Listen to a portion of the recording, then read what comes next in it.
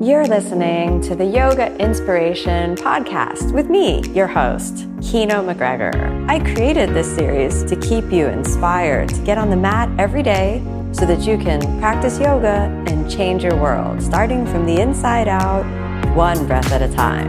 Thanks so much for listening. Your support means everything to me. First, I'd like to say that it was so nice to have the opportunity to continue to practice.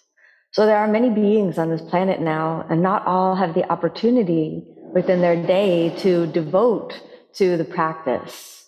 So I just want to acknowledge that it is such a wonderful opportunity that we have to share the space of practice. And it takes many different factors to create the wonderful opportunity to practice. But first and foremost, you have to show up for the practice. So the fact that you have shown up is really the most important quality, because nothing can, even the most perfect circumstances that have been arranged for you, if you do not take it upon yourself to show up and commit yourself to the practice, then the practice will not happen. So I want to acknowledge that we have all somehow dragged ourselves into this meditation and we have made it through. And this is really a wonderful thing to celebrate. The second thing to really always acknowledge is that we have this wonderful gift of the teaching. Not every being on this planet has the opportunity to receive the teaching of the spiritual path. First of all, we can look at the animals. Animals are wonderful, beautiful beings filled with love and kindness and so much goodness. But the animals cannot be trained in the deeper teachings of the spiritual path. We may love them, they may love us, we share love, but there is some element that anyhow, they would always maybe go for some yummy food item instead of meditation if the option was there. And, and that's okay, that's wonderful. Then within human beings, we have this wonderful potential to receive the teaching, but not every human being has the great opportunity to practice because of life circumstance, because of culture, because of family, because of adversity in one's life. We may not have the opportunity to come in contact with the teaching. So we have to understand that this unique privilege that we have to do this practice is something to be cherished and something to be really cared for, we could say. And then the idea of giving thanks for the teaching. So we have the opportunity to practice, we have the fact that we have brought ourselves to the practice, and we have the practice itself. We understand that this practice was not invented by me, nor even by the person that I learned directly from, but we have this gift of the practice because those who've come before us have worked diligently, ardently to attain some aspect of liberation. And we have this teaching passed on through generations, having been preserved all the way back. Particularly this meditation can be traced all the way back, Anapanasati, to the life and teaching of the Buddha. So we have more than 2,000 years of lineage that we give thanks to. If we practice yoga asana, the yoga postures, we have thousands of years of lineage to give thanks to. Any spiritual tradition, if you consider yourself to follow the teachings of Jesus, he lived more than 2,000 years ago. So we have kept these teachings from the great masters of ancient times alive. And now we may participate in receiving these teachings because the generations before us have preserved the teachings. So we have this unique confluence to be thankful for. Our effort to bring ourselves to the practice, our unique position in life, the intersection of life that we sit at that allows us the opportunity, the good fortune to practice, and the teachings that have been passed on through so many generations that we now receive. So when we sit at this confluence of opportunity, we cannot take it for granted. We have to really think, wow, this is something really, really special. So let me recommit myself to this. What does that mean to constantly recommit yourself?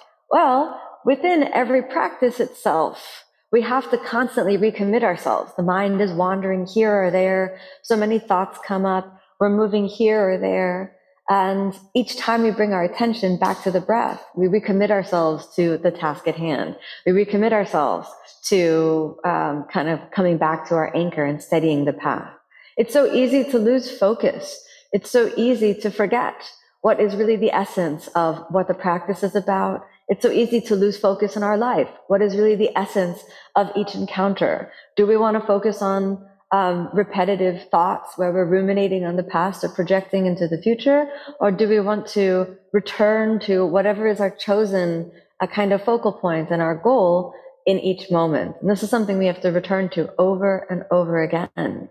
So I should also like to share that even though I sit with you, that this is a practice for me as well. The same thing with yoga asana. This is a practice for me as well. The spiritual practice is first and foremost always just that, a practice. So as I'm sitting with you, my mind is wandering from here to there. I am not perfect in my attention to the breath, especially if I've had any difficulties in my life. Then what difficulties can there be? An argument with a friend, some stressful situation that's happening in the life. When these things arise, as soon as you come to sit, it can be so difficult to concentrate the mind. But in those moments, especially, rather than avoiding the sitting practice can really help you get more presence and gain more presence and potentially re-enter those difficult circumstances in one's life with more compassion, more kindness, and ultimately more clarity.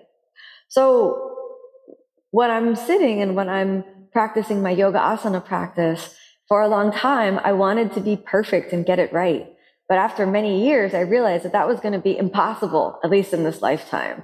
And rather than thinking that impossibility is a problem, what's very useful is to understand that the failure is part of the process of learning, because we can't expect to get everything, even the application of these wonderful teachings, even our ability to bring ourselves to the practice, we can't expect to get it right every single time.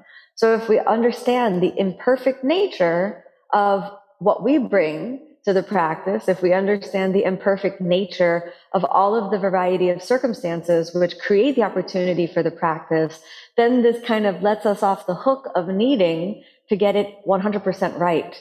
And that way, when your mind wanders during your sitting practice, you don't need to beat yourself up about it, because it's just part of the practice. In fact, many times I've spent the entire time sitting lost in a repetitive thought, only to have my mind come back with some verbal instruction. And this may have happened to you today, or even in the yoga practice, to realize, I've done my entire yoga asana practice flowing from one asana to another, but my mind was elsewhere because it was bothered or disturbed by things in my life. Well, the tool of the meditation or asana practice is not failing you in that moment. In fact, it's working, because it helps you realize, look how caught I am in all of these thoughts. And what we say is, if you have even one moment of clarity, which we all have at least one moment, at least one breath we were present to as it moved in and as it moved out, one breath we were conscious of during the yoga asana practice, then this can create the foundation for more breaths, more awareness, and more intelligence to kind of come and express itself in the practice. So when we understand also that our life circumstance is also not perfect, we understand that there will be arguments and disagreements. Even though we are yogis, even though we are meditators, we will still yet have disagreements here or there. We are not perfect in the life circumstance. We will experience anger, depression, sadness.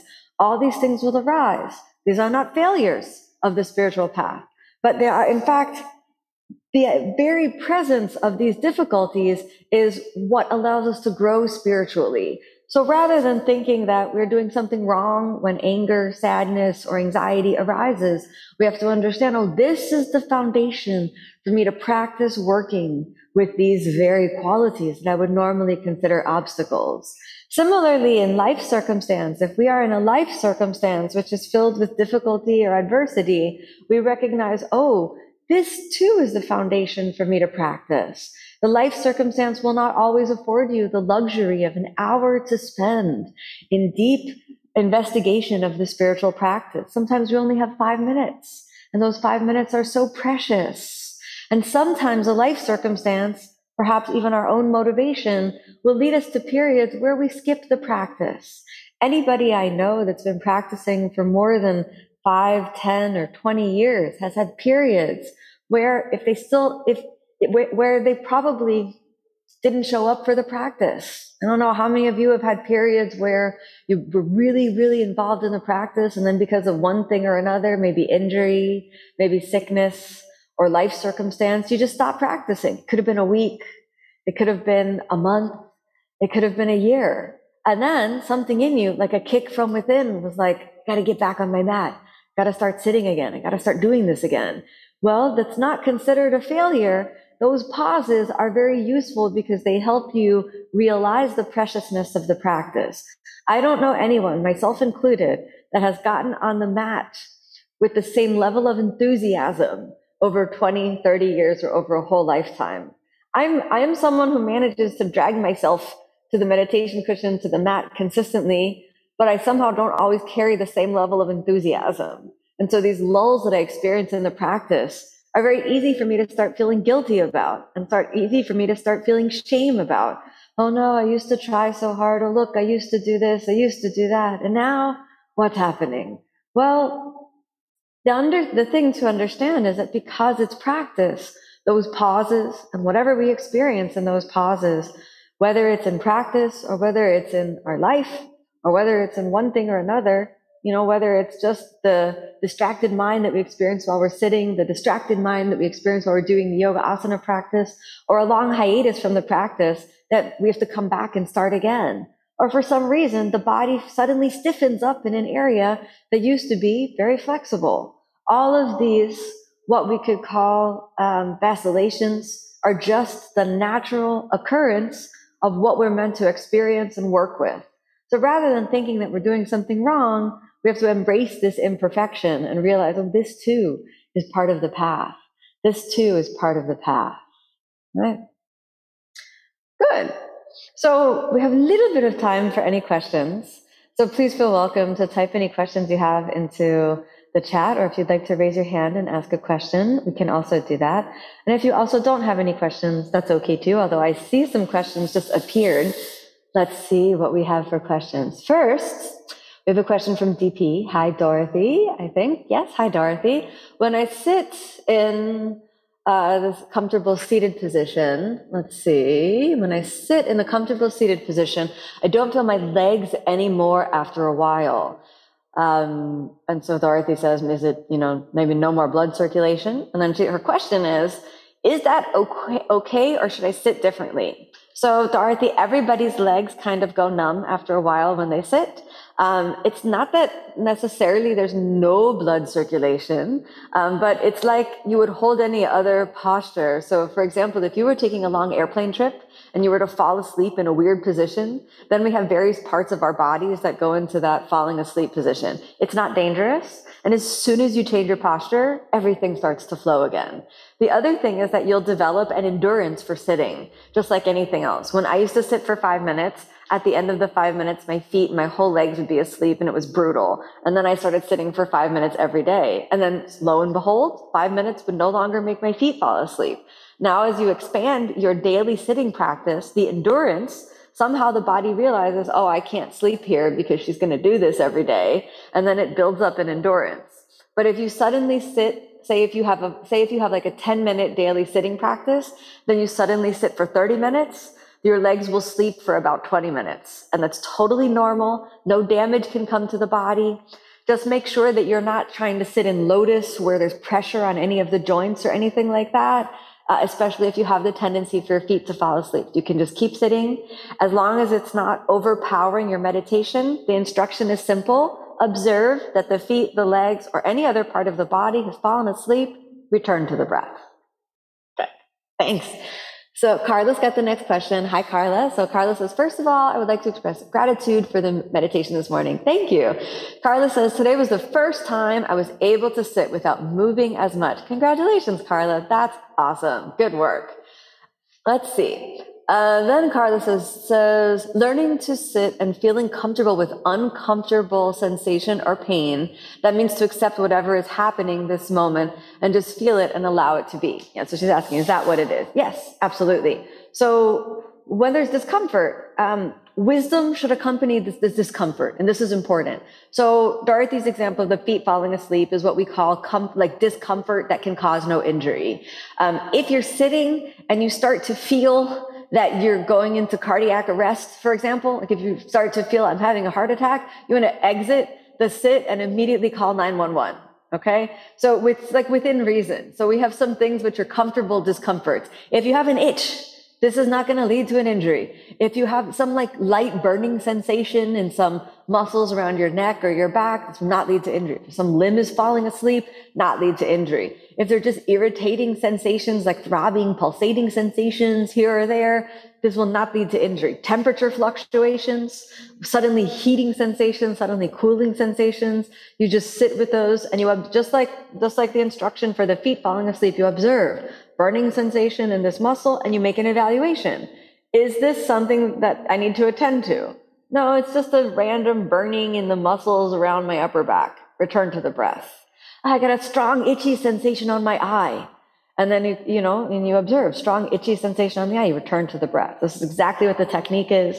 And what it is, it's training you in separating your identity from attachment to pleasure and aversion from pain. And it's a long training. So we need these moments of discomfort to do that. And it's part of what we could call like ego annihilation or the liberation of the soul. So good work. So let's see. Megan has a question. Hi, Megan. Thanks for joining. Megan says, I'm so grateful and I would like to ask about teacher training for meditation. Would you recommend any? So Megan is in Poland and asking about the teacher training. So first of all, Jack Kornfield and Tara Brach do a 2-year hybrid remote online mindfulness teacher training program. So I can definitely recommend that. The best foundation for any sort of meditation training is to sit and to develop a strong sitting sadhana practice for many years. And it's the same advice that I would give any yoga teacher as well. The foundation of any teaching you do is to develop a strong sadhana. So if you have never done a 10-day silent retreat and you're considering teaching meditation or mindfulness, Megan, I would advise you to immediately find a 10-day silent retreat and meditation that you can go and join and figure out if that's for you. If you haven't done kind of an immersion and you're thinking about teaching something, I always recommend people to do an immersion first. And this includes whether it's yoga, meditation, or anything else that you would consider teaching that's out there. If you need to become a teacher in something, we need to be immersed in it. So next step for you, Megan, find a 10-day silent retreat. And do that. The second, you could consider the Jack Kornfield Tara Brach training program. In some of our longer courses, we include a meditation and mindfulness training component. But there, again, the most useful thing is to develop a firm sadhana. Good. Let's see what other questions are here. I see a lot of thank yous, which is really nice. And then we have a question from Frederica. Frederica says, how would you define good or bad? Good question. According to Ahimsa, killing would be bad, but some animals need to kill others in order to have food to survive. Does it only apply to humans? And aren't many liberties for some humans depending on others' suffering? So, Frederica, good question, and good that you're reflecting on the nature of Ahimsa. This shows that you're kind of committed to taking the message of the spiritual path into your life. First of all, animals are generally freed from what we call the moral and ethical vow of ahimsa, because the animal has not, as I described before, does not have the consciousness which is required to commit oneself to the spiritual path. Remember, as I was talking about originally, we humans are unique because we can choose. I want to follow yoga. I want to follow the discipline of meditation. So I will take on the vow of ahimsa. Wonderful. The dog, no matter how peaceful the dog is, you place some bacon in front of the dog and the dog will eat that bacon. Even if the dog is very peaceful and kind and even is friends with a pig, because it does not have the consciousness to say, oh, this bacon used to be my friend, the pig. Therefore, I shall not eat it. The dog merely smells the bacon and eats it. In a similar way, the large felines, the large cats, even the small cats, our house cats, have kill instincts. And this kill instinct is just its nature. So that, first of all, to eat, they must kill in the wild. But you can see even house cats, they have the little bit of this nature where they want to just at people here and there. And it's just their nature. It's not that they have violating some vow of ahimsa. They cannot take the vow of ahimsa. They can just be what they are. It's just the nature of that being. Wonderful, filled with love, but missing the crucial elements of consciousness, which says, I want to take this vow of ahimsa. Now, not every human being has taken the vow of ahimsa. We cannot judge anybody else's path, even other yogis. We can only judge ourselves because, you see, ahimsa is not an absolute. Ahimsa, this concept of moving more towards nonviolence, is to start from wherever we are and move towards more nonviolence. And that has to start from within ourselves and then move outward. So we cannot say, oh, look, this person, they're causing so much suffering to others. Oh, look, this person, they're causing so much suffering to me. They're violating their ahimsa. Look, they do yoga every morning and they're still speaking badly to me. What a bad yogi they are. Then we are violating our own ahimsa. We are being violent towards them in our judgment. We cannot judge anyone else. Second, the idea of good and bad is always subjective. And part of our training is to remove ourselves from the knee-jerk reaction to base concepts of good and bad in our past experience of reality. Instead, our training is to move into neutral, pure observation so we can see what is as it is and try to include the whole perspective, which is almost impossible. So the idea is to include, well, from this perspective, maybe it looks bad, but from this perspective, I can understand how this is happening. So we can see this concept of kind of holism from a perspective that we can't have, but we try to have as the yogi. We try to have this holistic perspective. It's said that wisdom is seeing the whole perspective, and that when we judge others or when we categorize good and bad, we are like the parable of the many blind people who hold on to an elephant. Have you heard this parable before of the blind people holding the elephant? This is a very common one when it talks about knowledge. So all the blind people come around, or people with blindfolds, and then they hold on to one elephant and they describe the elephant. One describes the trunk. Oh, the elephant is like this. Oh, this is very good. It has these features. Oh, one holds the tail. This is very bad, smelly down here. Another one holds, the one foot and the other foot, and then they all sit with half-truths, judging one another. Why does this part of the elephant treat me like this? Why does this elephant treat me like that?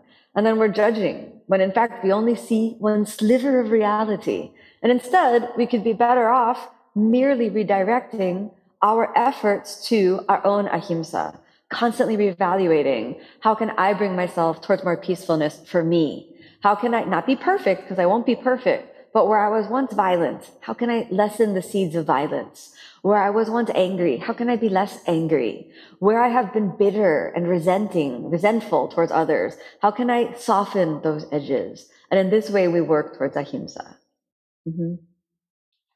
Thank you. Good. Let's see. I see many more questions, maybe comments. I see a lot of thank you. So this is so wonderful. I'm so grateful to you for coming into this session. It looks like we have one last question from Elizabeth, which will be the last question for today. So Elizabeth says, during the sitting practice and becoming aware of breath and the reality of my location in the world, I am sometimes afforded small moments that feel completely liberated and blissful, such as being hyper aware of the warmth of the sun or the pressure of the atmosphere. Is this part of the practice, or am I lost in imagination and daydreaming? Elizabeth, what a wonderful question and reflection. So first of all, congratulations on what we could call those small moments of samadhi. And I would wager that you're not the only one who has experienced those small moments like that. I would bet that almost everybody who's continuing to practice yoga and meditation for many years has had these tastes of samadhi. People misunderstand the concept of samadhi as like a final goal that we get to one day. And samadhi, in fact, means different states of meditative absorption. The degree to which we can concentrate the mind continuously on a single point of attention opens up our powers of perception so that we can see a deeper level of reality. When you're experiencing sensations like the warmth of the sun, the pressure of the atmosphere, or even the disintegration of the body itself, these are sensations which are your lived experience and are not imagination. If instead you started to visualize this and visualize that, this would be imagination. But when your actual sensory capacity is tuning you into some almost transcendental type of experience, we call this a state of samadhi, a state of meditative absorption. And these are moments of bliss.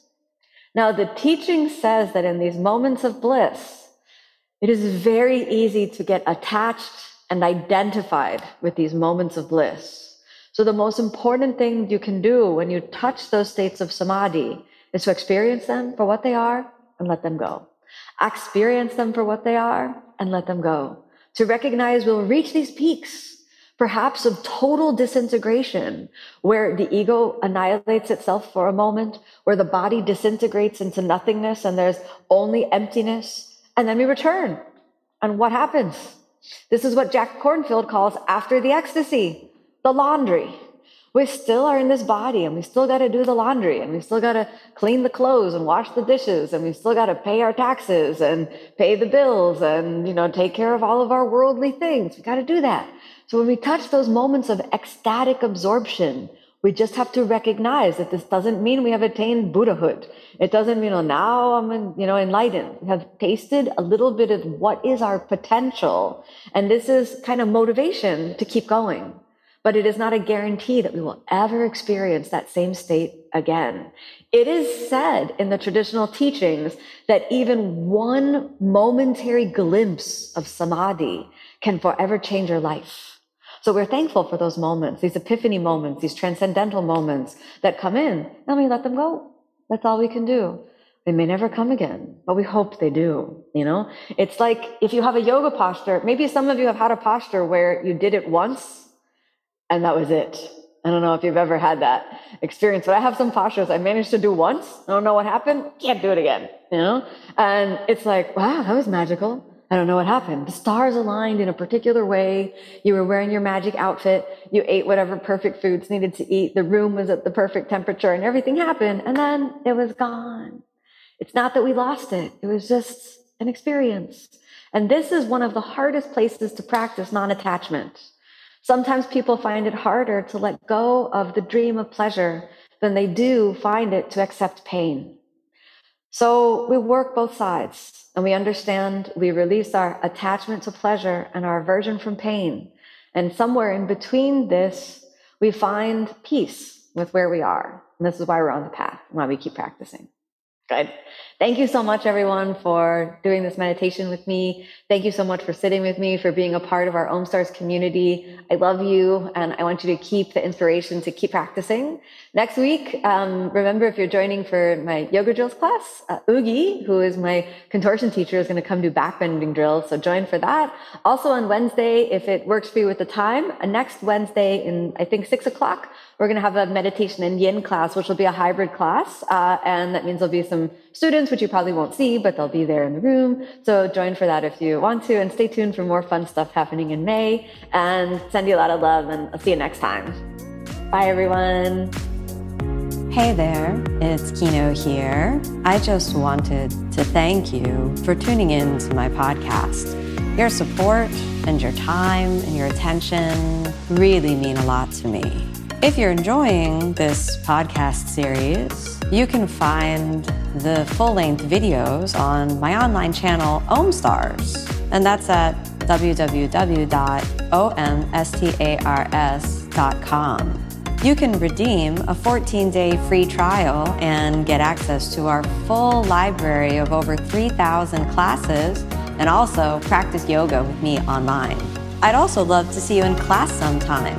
So you can find my full live in-person teaching schedule on my website, which is kinoyoga.com. And if you haven't checked out my books, I'd absolutely be honored if you'd check those out. You can find those available at any online bookseller. The Yoga Inspiration Podcast is designed to keep you inspired to get on the mat. And I hope you're leaving each episode with a little glimmer and spark of the spirit, which is the true heart of the yoga method. Thanks so much for tuning in, everyone. May you be happy. May you be peaceful. May you be filled with love. Namaste.